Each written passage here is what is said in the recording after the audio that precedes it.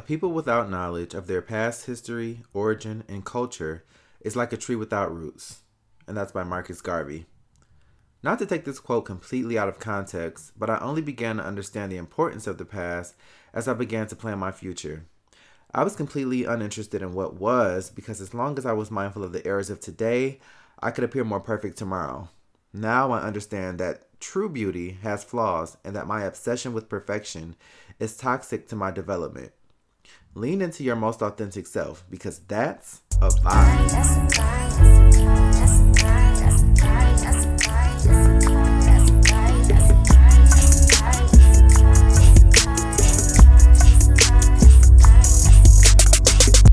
Hey guys, and welcome back to Good Vibes with Robert Alexander. I apologize for my impromptu hiatus, but it's more important for me to give you quality content than to give you 15 minutes of fluff. If you're new to Good Vibes, welcome to the Good Vibes tribe. If you're a longtime subscriber, welcome back. While I was away, something sparked an interest in me to investigate my past. Why have I been drawn to dating a certain type of mate? Why does my soul tremble when I speak publicly about my passions? Why, Lord God, have I sabotaged myself when good things come my way? To all these questions, I've uncovered one very simple answer: self-doubt. In past episodes, I've spoken on my family dynamic. I'm the youngest of a blended family of 5 siblings. I've been faced with tons of advice, some helpful and some not, and a huge heap of projection disguised as advice.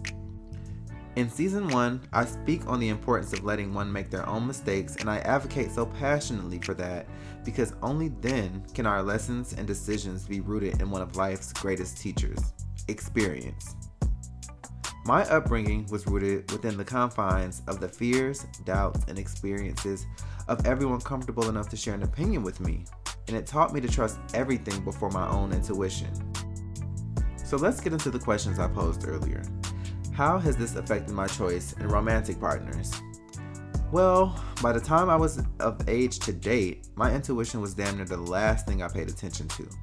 With no confidence in my own choices, I had no presence in these relationships. I was hardwired to serve, and as long as my actions were validated, I felt that I was doing it right. This mentality established a formula in my mind that validation equaled love. Can you imagine the possible outcomes of something so toxic? I took a shape that was so different than my own in trying to figure out why these relationships didn't last. I did everything you wanted. I was everything you liked. And still, I was told I was too much, which somehow translated to not being enough. That did nothing for my self-esteem. Why am I so fearful of speaking publicly? So this limb has several branches to it. In trying to be the world's biggest people pleaser, I've learned to control the narrative. No, seriously, I'm really good at it. And because of that, I think I've been subconsciously afraid that if I lean too far into how I feel on a public forum, there will be someone who doesn't like it. Or perhaps I'll misspeak and have to commit to what I've said. That's hard to handle for a complete control freak. By the way, guys, I'm well aware that what I'm saying about myself isn't necessarily favorable, but I'm hoping to encourage someone to get to the ugly truth about themselves along with me. I've grown completely tired of the same roller coasters and merry-go-rounds. I'm tired of this entire theme park, and I'm willing to do the work to see and do things I've never imagined. So last question, why do I self-sabotage? Okay, so I recently had an eye-opening experience that was really hard to watch. When I tell you that I have been doing the work to be a better me, I don't mind admitting I have established some very toxic ways. I'm aware of what they are, and I know that they exist. But I think it's important for anyone listening to know that these tendencies were not formed overnight, and just because you shine the light on the roaches don't mean you've rectified the infestation, okay? So, I'm dating a guy. I don't like to put my business out there, and I definitely don't like exposing my crazy, but this is for educational purposes, alright? I'm dating a guy who lives out of state.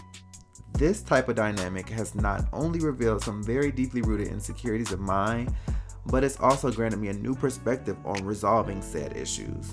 In order for things to continue to progress, I have to show up and constantly be my best self. It's been work. Coming from a place of being passive, combative, needy, and unsure of myself, I've had to physically remove every one of those skeletons out of my closet, and those boys are heavy. But I've become empowered. This guy is a partner in every sense of the word, and even if we broke up today, I'm a better human for him being in my life. That's real talk. All that to say that coming from where I'm from, I've become a pessimist. I've been hardwired to anticipate the second shoe. With all this good, there has got to be something awful around the corner. How sad is that? I've visited him several times now, met friends, met family, and all that good stuff. Now it was time for him to come to my city. When I tell y'all the worst version of me came out, I think I was worried that we wouldn't sustain as reality became more real. So I started acting a damn fool. A week before him coming to Detroit, I aggressively began to push him away. Because if we stopped talking, it would have been my decision, and not because he came to realize he didn't actually like me at all. I know, it's sad, heartbreaking, but one act of compassion is all it took. Just when I knew this whole thing was over and the trip was canceled, he called me on FaceTime and told me he was still coming, and that if I wasn't comfortable with him meeting my people, he didn't have to. He just wanted to see me. And at that moment, I realized that even through all my shit and shenanigans, he saw me. His actions told me that I was better than my behavior, and that type of compassion was exactly what I needed to see it for myself.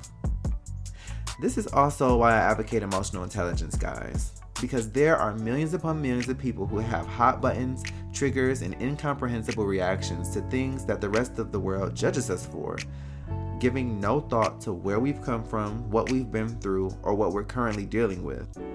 In my neighborhood, there's a young woman, maybe mid-20s, with 4 to 5 kids.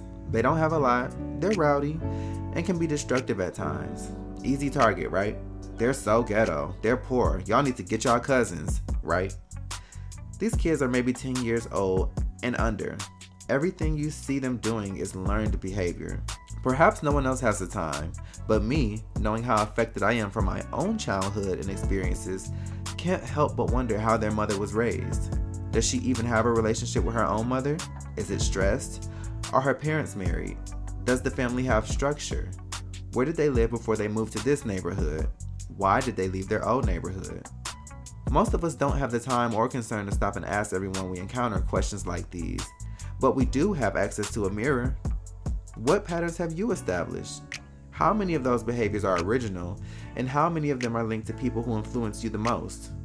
Real quick, if you haven't already, go back and listen to episode 3, Breakthrough, to hear how iron sharpens iron. You know those people who say, oh, I'm not flying Spirit, boo. It's me. I'm those people. And it's because I've had better. I'm just as picky with my quality of food, my toilet paper, and the company I keep. I'm surrounded by people who keep me accountable, and perhaps that's what piques my curiosity.